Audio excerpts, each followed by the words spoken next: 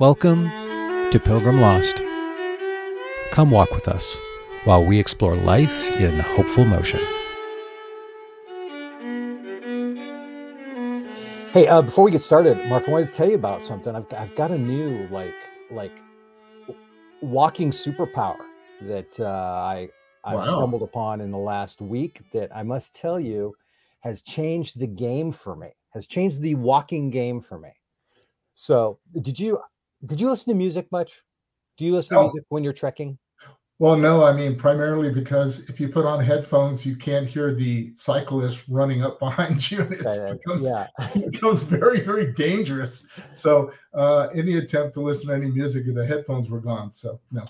I often do one earbud and just kind of listen to a little music because that is a concern. But when back in 2018, when I walked the Camino, you get to that 15, 16 mile mark and the body would start to shut down. The body would, start to slow down. And I had this thing that would happen every once in a while. A song would come on and it would have this ability to like infuse my walking with like renewed power. And one of them was this song Come Alive from the musical The Greatest Showman. And that song would come on. All of a sudden I would find myself like new energy and I'd be walking back up at my full, like optimal pace. It was great. And I started doing a little bit of research, and I just think it was the beats per minute of the song that particular song is right in line with like my optimum stride. And it would really, and so I'm leaving here next month for the Camino again, and I was thinking about this, like how do I tap into this renewed energy power of this song? And I found jog.fm online, and it is a website for people who basically want songs of a particular beat per minute. Like if you want to build out a playlist, I went in, I put in 118 beats per minute, which is what that song from The Greatest Showman is, and I have built a playlist of almost 30 songs that are all perfectly to my optimum walking pace. That is so cool. So when in doubt, apparently I can just turn it on and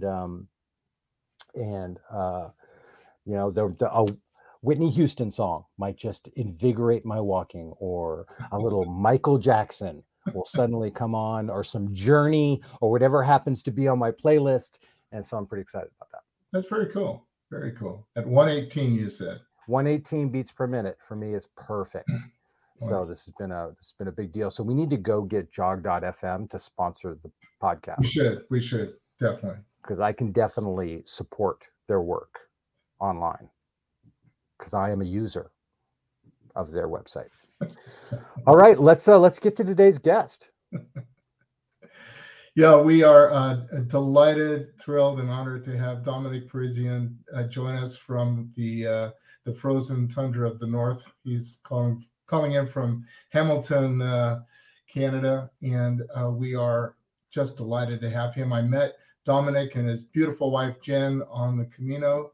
We had some meals together, we had some visits together, and I coming back, there were just a handful of really extraordinary people and stories that I encountered while I was away, and Dominic was one of those. It's really, really something special. So we reached out to Dominic to see whether or not he was able to prize some time away from family and career and all the stuff he's up to see if he could take some time with us. And he's going to join us today. So with that, I will exit and we will bring in Dominic. Thank you, Mark. Thanks for sharing a friend with us. Dominic. Hi, Tony. How are you, my friend? I'm doing well, thanks. How are you? I'm great. Now that I've got my 118 playlist, I'm newly invigorated. Hey, so Dominic, I love that you mentioned that because my wife actually uses that. She runs. Yeah. I struggle with running, but she loves running, and she actually uses beats per minute in terms of determining the songs for it. So as soon as you mentioned that, I was listening and nodding along vigorously because it's tremendously useful for her. I'm probably just a late adapter. There's probably tons of people out there that are doing this, but I was I was like, how am I going to build this playlist? Super confusing. And of course, it's just a website dedicated to helping you pull it off. So thank you, Jen, for being an early adapter to what I'm just coming around to. So Dominic, you just got back from the Camino, which is great. You walked the full Francaise, is that correct? Yes, all the way to Finisterre. And then all the way to Finisterre, which is an additional 60 kilometers, 80 kilometers? It's another 90 kilometers. 90 kilometers from Santiago to the ocean, to the easternmost point. Yes, or westernmost point. Slightly confusing because then you hit that, but then you reach the lighthouse and you have to walk back into Finisterre. So right. So you're adding like, another 4 or 5 kilometers. It's just shy of 100 kilometers actually. Yeah. I walked it as well. When I got to Santiago, my legs I didn't think I was going to, but my legs couldn't stop. They just wanted to keep walking. So I moved down ahead. So just give us a quick sort of 10,000 foot. How was the experience for you? Tremendous. I have been using occasionally the word grueling. It was both transformative and grueling, and I think those go together. At least for me. So that's really like the short of it is it was transformational, and I know that's an overused word for something like the Camino, but I have also never gone anywhere on my own because of my health. So in addition to the physical aspects of it, there was a tremendous psychological element associated with doing such a significant distance by myself. Okay, well that's a fairly ominous thing to say, because of my health, and I don't want to pry, but can you tell me a little bit, because I don't know any details at all? Right. So I have chronic daily pain. I have debilitating headaches that essentially I'm in pain every minute of every day. I have very severe headaches. I get confusion. I get dizzy spells. I can lose consciousness. I get very severe and violent convulsive episodes. So my body essentially collapses, and it looks like a grand mal seizure, but I scream. So it is very difficult. So for all of those, and I also only sleep no more than 4 hours a day. So something along the physical challenges of the Camino is very difficult, because it's possible for me to go 1, 2, 3 days without sleep occasionally. So combining all of those elements with physical exertion was very difficult. All right. So I'm a little bit knocked off balance here, because that sounds insane. I mean, why would you go on the Camino? Various reasons. The one that I usually say, a lot of people hearing that it's associated with something like the Camino, they immediately assume, oh, you want to go to be healed. And in fact, it's absolutely not that for me. It really has to do with personal challenge and personal growth. I had a number of people offer to travel the Camino with me, and I turned it down, specifically because, as I mentioned earlier, I have never traveled any great length of distance alone. I will do hikes alone, and those already make family members and my wife nervous. But they are very important to me. Walking alone is the greatest freedom that I know. I can't drive. So interesting. All of those things together bring a tremendous sense of autonomy, of freedom, and it's walking is very important to me, both in terms of time for myself, but also connection. I feel very connected to people when I walk, because I take the time to dedicate extensive periods of time when I walk to people that I love. So I think about them. When I walk alone, I often call people that I love. So it sounds like a completely solitary experience, but it's deeply connected to me on a human level. And is there a way, I mean, on a connected on a human level, is there a way that you're choosing to live by doing it? I mean, choosing to embrace the optimal sort of spectrum of life in the midst of it. Is that part of it as well? It is. Choosing to live is a nice way of putting that, and it connects quite strongly for me because Interesting. I lived with fear for a very long time, and specifically, I lived with other people's fear. Yes. Everyone in my life was afraid of me being alone.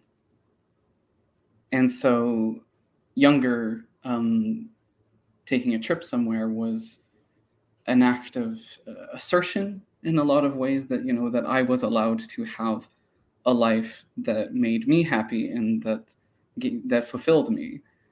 And I have wanted to walk the Camino for a long time and had determined that I probably never would, because it would, I was going to say scare the living hell. I'll say the living hell out of poop, shit. Say what you want. Okay, yeah, it scared the living shit out of everyone in my life. And so I was constantly trying to modulate their fears in relation to that. Right. And not doing a thing that I wanted to do. Wow.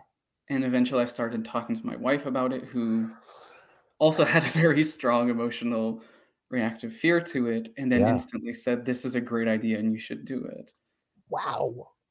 And so she came around to it quite quickly, but mainly after saying, you know, because she knows I write and that I would write about it. And she said, "Well, I want to read it. I do not want to live it." Wow. Okay. So one thing that jumped out in that was, here you are, you're living with this neurological condition, I don't know what else to call it, but chronic illness. Yeah. That affects you every day, affects your sleep, affects, I mean, real pain all the time. And yet you have to live your life modulating other people's fears and anxieties. You have to live your life sort of tending to the concerns of your family and friends. I mean, what an overwhelming burden. That's something that I think everybody experiences on a much lower level, you know, modulating other people's anxieties, but I can't even imagine it from your standpoint. I was certainly doing it to an unhealthy degree as well. Good. Therapy helped significantly with acknowledging the fact that it is, you know, we have a responsibility to each other and to the people we love, but also you cannot be at all times responsible for the emotions of the people around you. And in trying to do that, I was also making myself miserable. Wow. So that it was quite a challenge. And, you know, I have a lovely life and family and all these parts, and it really was an internal struggle. It was really coming from me. And so when I started walking longer distances alone, not just for the Camino, but sometime before, it really was a test both for myself and for the people around me. And the Camino was the logical extension of all of that. You said that you had wanted to go on the Camino for a long, long time, and you just assumed it was impossible. Mm-hmm. How did it become possible? Through a series of changes. One, medical. Younger, I was, if that sounded already bad, what I described earlier, younger, it was much, much worse. I was in the hospital several days a week. Basically wasn't sleeping. I was having multiple terrible convulsive episodes a week. So my body was an absolute disaster. And over time, through medication and self-care and recognizing also my own limits, which was a very important thing for the Camino. For a very long time, I would not recognize that I had serious limitations. I did not want to admit that to myself, even though I've been chronically ill the vast majority of my life. And I was making myself struggle more. I was making myself even more ill by not working within those limits. And I also didn't have the medication that I have now. So what made it possible really was better doctors, better medication, a better understanding of what my body can and cannot do. Right. And also challenging myself and my family to recognize that these risks are inherent with my life and that we all have to live with them. Right. Yeah, because of all the physical changes, medication, doctors, things like that, the longest journey probably is the belief system that Yes. I'm going to allow this level of risk into my life, because all of us are imprisoned by a subjective construct of fear, of what is possible, what am I willing to do, how do I protect myself, how do I protect my children, how do I protect my home, how do I protect my dreams, how do I make sure that I never get hurt again. These are things that confine all of us, and you had to come to a renewed belief system, a new possibility construct that made the Camino now within the realm of possibility. Yeah, and it's funny because in terms of what is possible, some years ago, it probably would not have been possible, and not only because of the medical aspects in terms of what the medication that I have and the treatment, but it would not have been possible because I did not have the same level of self-respect that I do now. I had less concern for my physical well-being in my life, and therefore was more willing to push in ways that were unhealthy. And eventually I came to a far more balanced understanding of that. And so, if I would previously walk, for example, instead of stopping at a proper time or asking for help or asking someone for a ride or that sort of thing, I'd push through because that's what you were supposed to do. That's the heroic narrative. That's the expectation when you have pain or disability. I had inherited a lot of ableist notions around that. So I would push, and then someone would find me convulsing on the side of the road because I had not listened to my body, and I was listening to a narrative that didn't conform to my life and my body, and also was deeply unhealthy. Right. Dominic, are you in pain right now? Yes. Thank you for sharing that. The truth of the matter is that I'm in pain every minute of every day. The degree to which I'm in pain fluctuates. So, especially on video, you might see that I will grimace periodically, and that's just a larger pain jolt that comes through. But there is underlying pain there at all times, and a lot of people don't necessarily see it because they don't necessarily know what to look for, but it is very much there. I think we're all just grateful that you would spend a few minutes sharing in the midst of pain. That's just unbelievable. Well, I'm happy to be here. In every way, Oh, what does it look like for you to listen to your body? Or what is that experience like? Now it's a far more, I guess you would say, holistic or positive aspect. Before, it was very adversarial. In my younger days, I would recognize that my body was warning me for various things. My pain would increase. I'd be getting increasingly confused or shaky, and it was deeply adversarial, specifically around illness.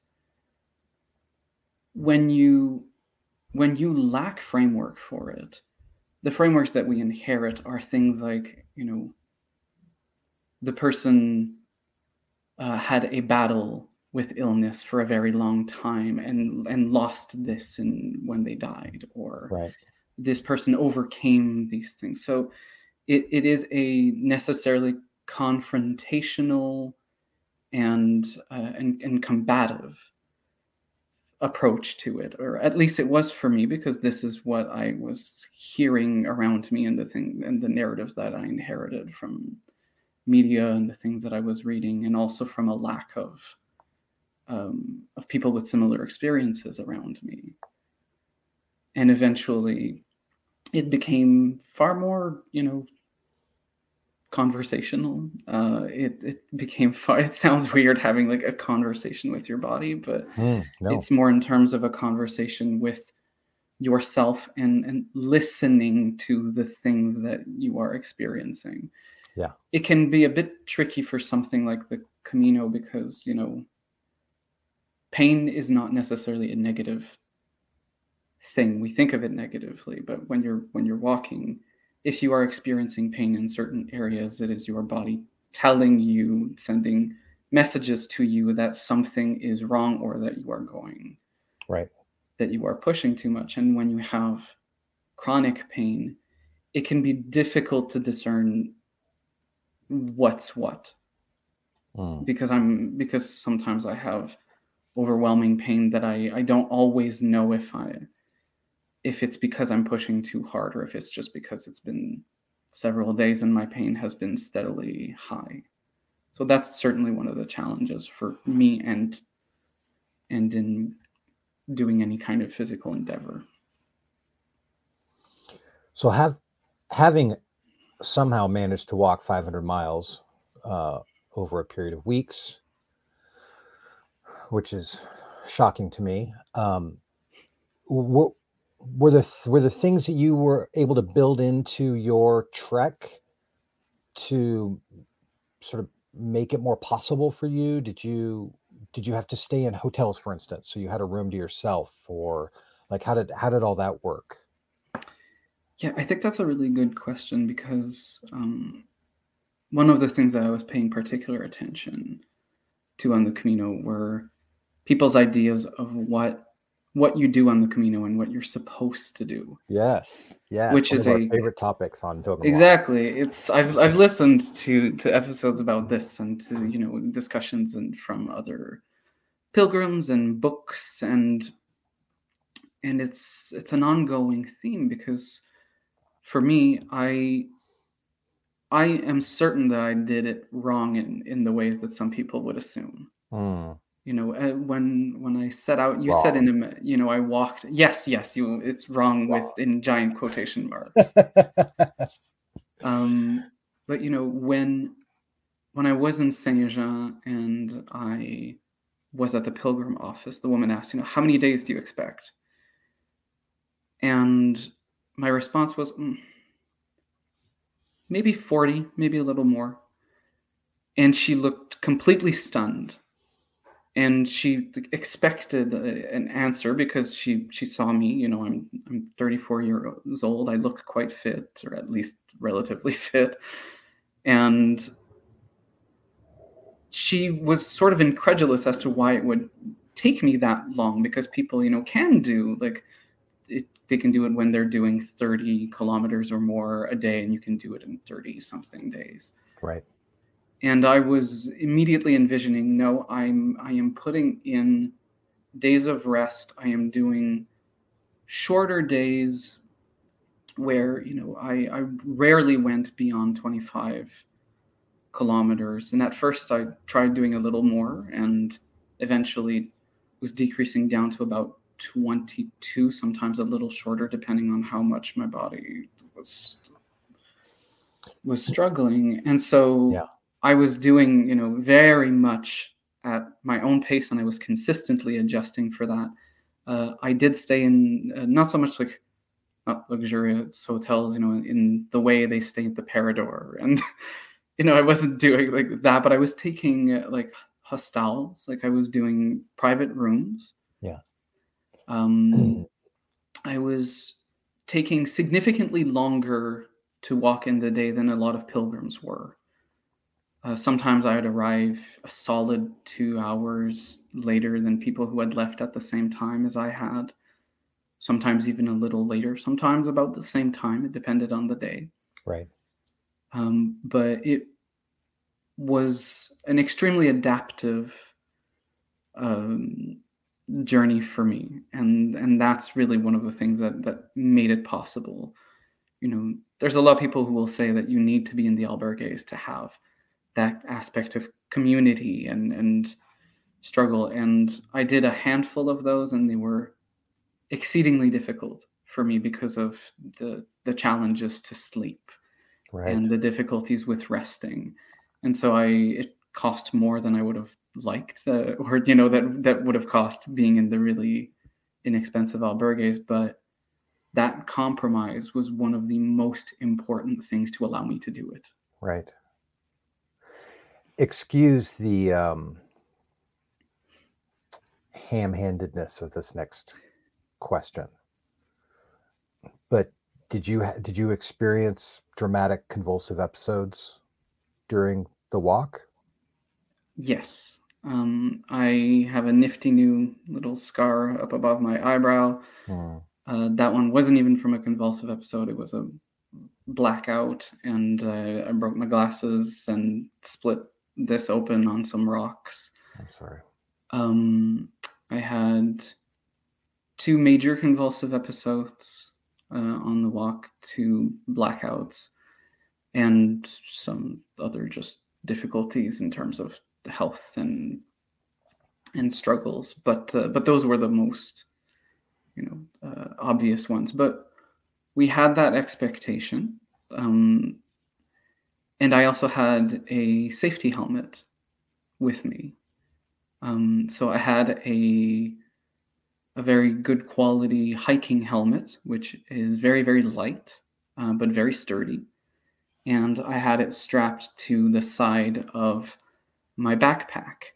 And in any case of,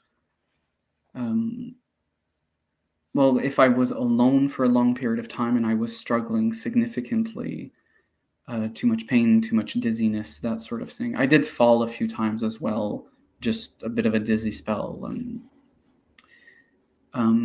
And one of those times I had the helmet and I fell face first on some very sharp rocks. But again, the helmet took the whole hit.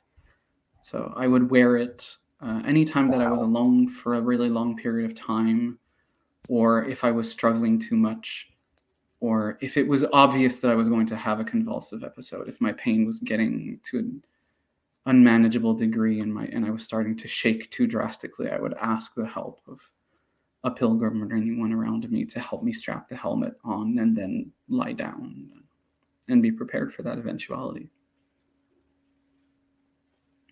There's an ancient Hebrew term that's it's emblematic of courage, sort of what, and the best translation to English is overcomer, the one who overcomes. I just hear so much of that in your story. It's very inspiring. What was it like for you to walk into Santiago, having overcome so much? So before I get to Santiago, I will make one note. Specifically within disability discourse and disabled communities, a lot of us are quite resistant to the word overcome. Interesting.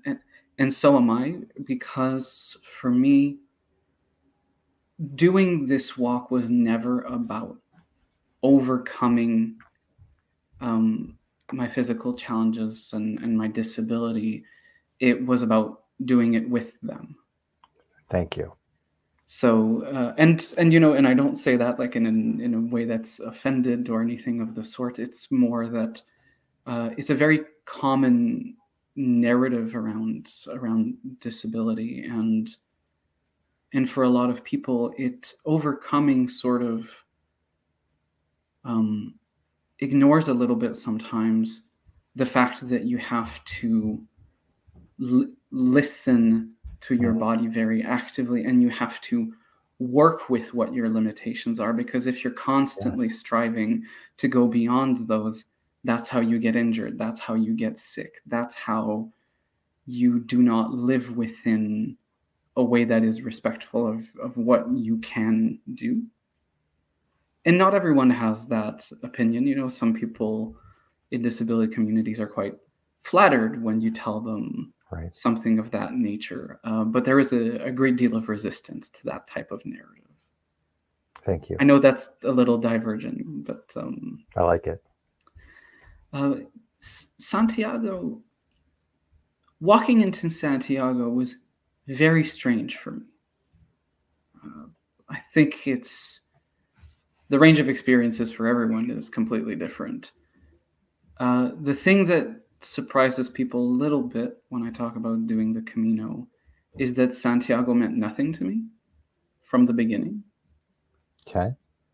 I wanted to walk the Camino as a level of personal challenge and as a cultural experience, and very much as a way to get beyond my fears in relation to my health. But Santiago, the place, had very little meaning, and not being religious, it lacks that sacred connotation as well. And on a level of personal accomplishment, it could have been very significant, but by then I had decided already that I would walk to Finisterre, so I knew that it was not, in fact, the completion of what I had set out to do. Right. The reason why it was tremendously significant for me in a completely different way is that my wife was, her name is Jennifer. Jen was meeting me there. And she had, yes, and she had seen me off in Saint-Jean. Oh, wow. And then she had gone, she is able to work from a distance, so she had gone to France for the time that I was walking. And then she was waiting for me next to the cathedral. Wow. So even though the sacred element was not there, the personal element was tremendously powerful, because with my health, it took even a little bit longer than I even anticipated. It took 47 days, which includes rest days, right, to reach. So we had been apart for 47 days. And the particularly significant thing is that we had been married for a week when I set out on the Camino. Yes. So, okay. So that was it was incredibly powerful to finally see her. And on the Camino, while I was walking, I had eventually asked her if we could walk to Finisterre together. So I knew that it was going to be. Stop. I can't get past. You've been married for a week. You got I knew that was coming. A week before you started on the Camino, like a week before Saint-Jean, you got married.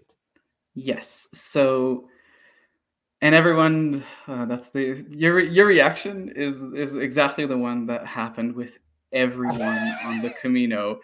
People would say, "What is wrong with you?" Others would say, "Oh, so you're on your honeymoon right now, alone." That's what it sounds like. Yeah. So what happened is we are actually doing our wedding reception in 3 weeks. Oh, great. So what we had decided to do is we have both previously been married, and we,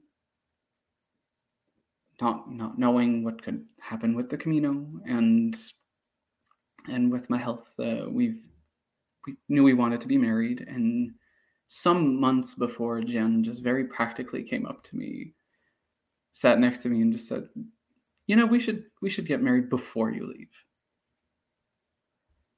And I'll admit I was playing video games in that moment, so I tried to put them down, and she said, no, don't look at me. Like, I just want this to be a very casual conversation. So I guess This is so that was weird. like her unofficial. It was her unofficial proposal, I guess. It's funny. We think it's like very charming and lovely. So what we decided to do is we're going to get married a little bit after, but we decided to do it before, and to do it completely privately. So before leaving for the Camino, we took a little trip to Nice, which was going to be our honeymoon / wedding. And we, just the two of us, did our vows, exchanged our rings, cried a lot. And then a week later, she saw me off in Saint-Jean. Why the urgency? Was it your health? Was that the urgency? I mean, I'm sorry, I'm still a little confused. Yeah. So one of the things was, it doesn't sound like the most romantic thing, but to me it is, and to both of us it is, doing it, really privately in that way. But some of the urgency was a little practical. It's that I made a will before leaving on the Camino. We had talked about the fact that neither one of us being particularly fluent in Spanish. I can speak rudimentary Spanish, but I think I sound like a 5-year-old. Mm-hmm. If I ended up in a hospital in very dire condition, we wanted her to have uncontested access. We wanted her to have decision-making process. Right. So those things were all important. And the other thing, frankly, is that there's some sense of urgency, but there was also just some sense of a fun and adventure as well, as we had repeatedly talked about doing a reception with family and friends, but to sort of elope locally or something, to just have a very private wedding. And the more we talked about it, it would be really great to do it just the two of us in another country, away from everyone, and then just sort of pop online with our pictures and say, hey, look at this. And so there was an aspect of fun, adventure, romance, and also medical practicality. So it's all of those things together. And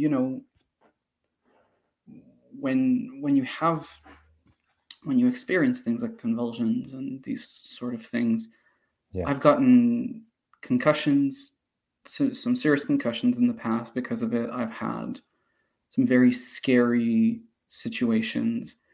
And when you're walking in the mountains and all these places, you don't know what could happen. And we knew we wanted to be married and to have that together regardless. So what an adventure you are living. I think so. The semi-secret marriage in Nice, the 47 days of walking across Spain, a family reception in 3 weeks. I'll buy my plane ticket when we get off here.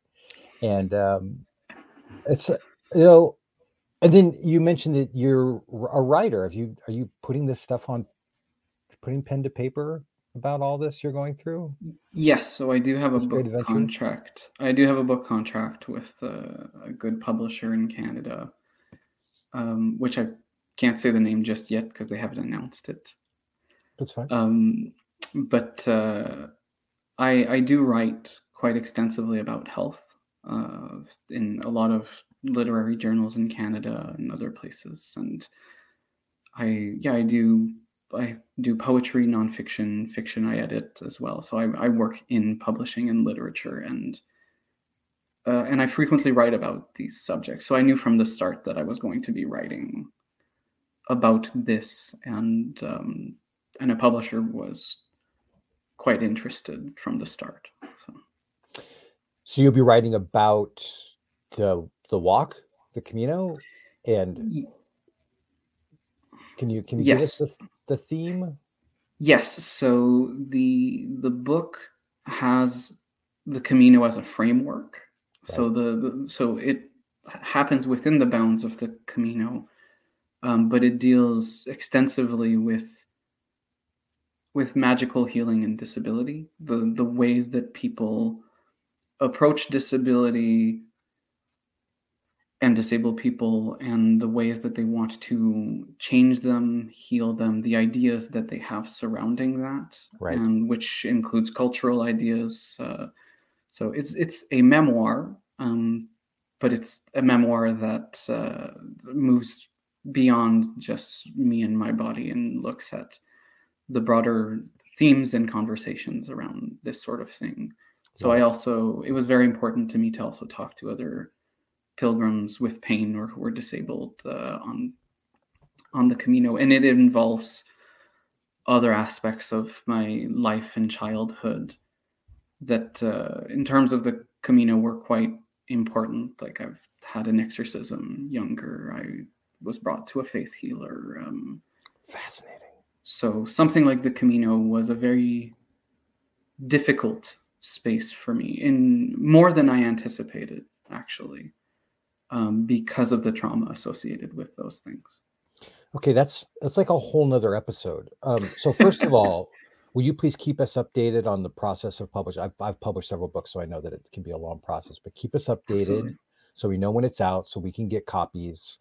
And then is there any chance you'd be willing to come on once the book is out? Maybe I get a chance to read it and we can just kind of talk about some of that connections to your childhood. That to me is amazing and fascinating. And having lived a lot in the spirituality space through my life and written in that space, I wrote a whole book about how basically people are lying when they say they've encountered God. That so much of that is built around lies, and that religion really perpetuates this idea that God is somehow tangibly present, when most people they just make up stories about it in order to sort of survive. And so I'm super interested in what you're writing, and I hope I get a chance to talk to you about it. Yeah, I'd be happy to chat about it. That's fantastic.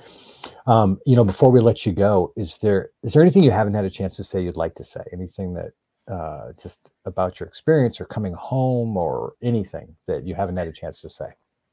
I guess I just, beyond like the Camino, I was listening to you and Mark talk earlier about the return part. And one of the things I'll say that was very useful for me is that I had listened to quite a few podcasts where they had those discussions around returning. So I think I think I had prepared myself mentally quite a lot about the ideas of that. And I'm surprised in some ways that I'm not missing that much doing all that walking. I thought I would miss it a little more. And I think like I'm very happy to be hiking again, but also I think because hiking was part of my life and my process, my wife and I love to go hike on the weekends, and I was often doing it in the week as well. So there's still some of that element of continuity there. And I think that, if it's already part of your practice in some way, I think that's so helpful if it's part of your practice before you leave, and if you continue some of it after.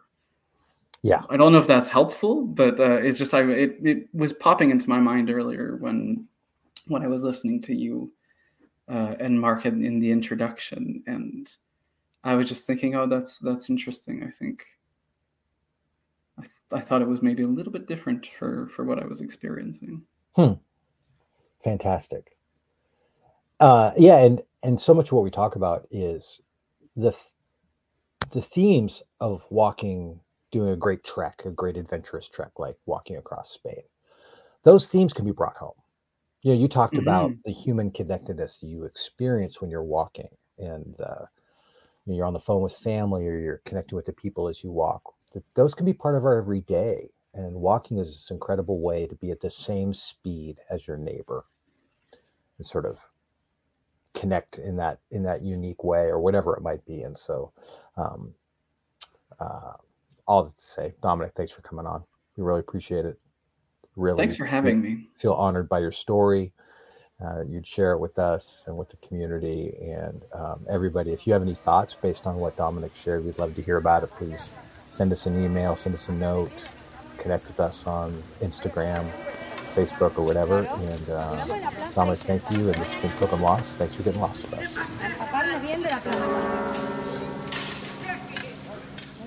Thank you for walking with us. To stay connected, visit us at pilgrimlost.com. Please comment, share, and respond.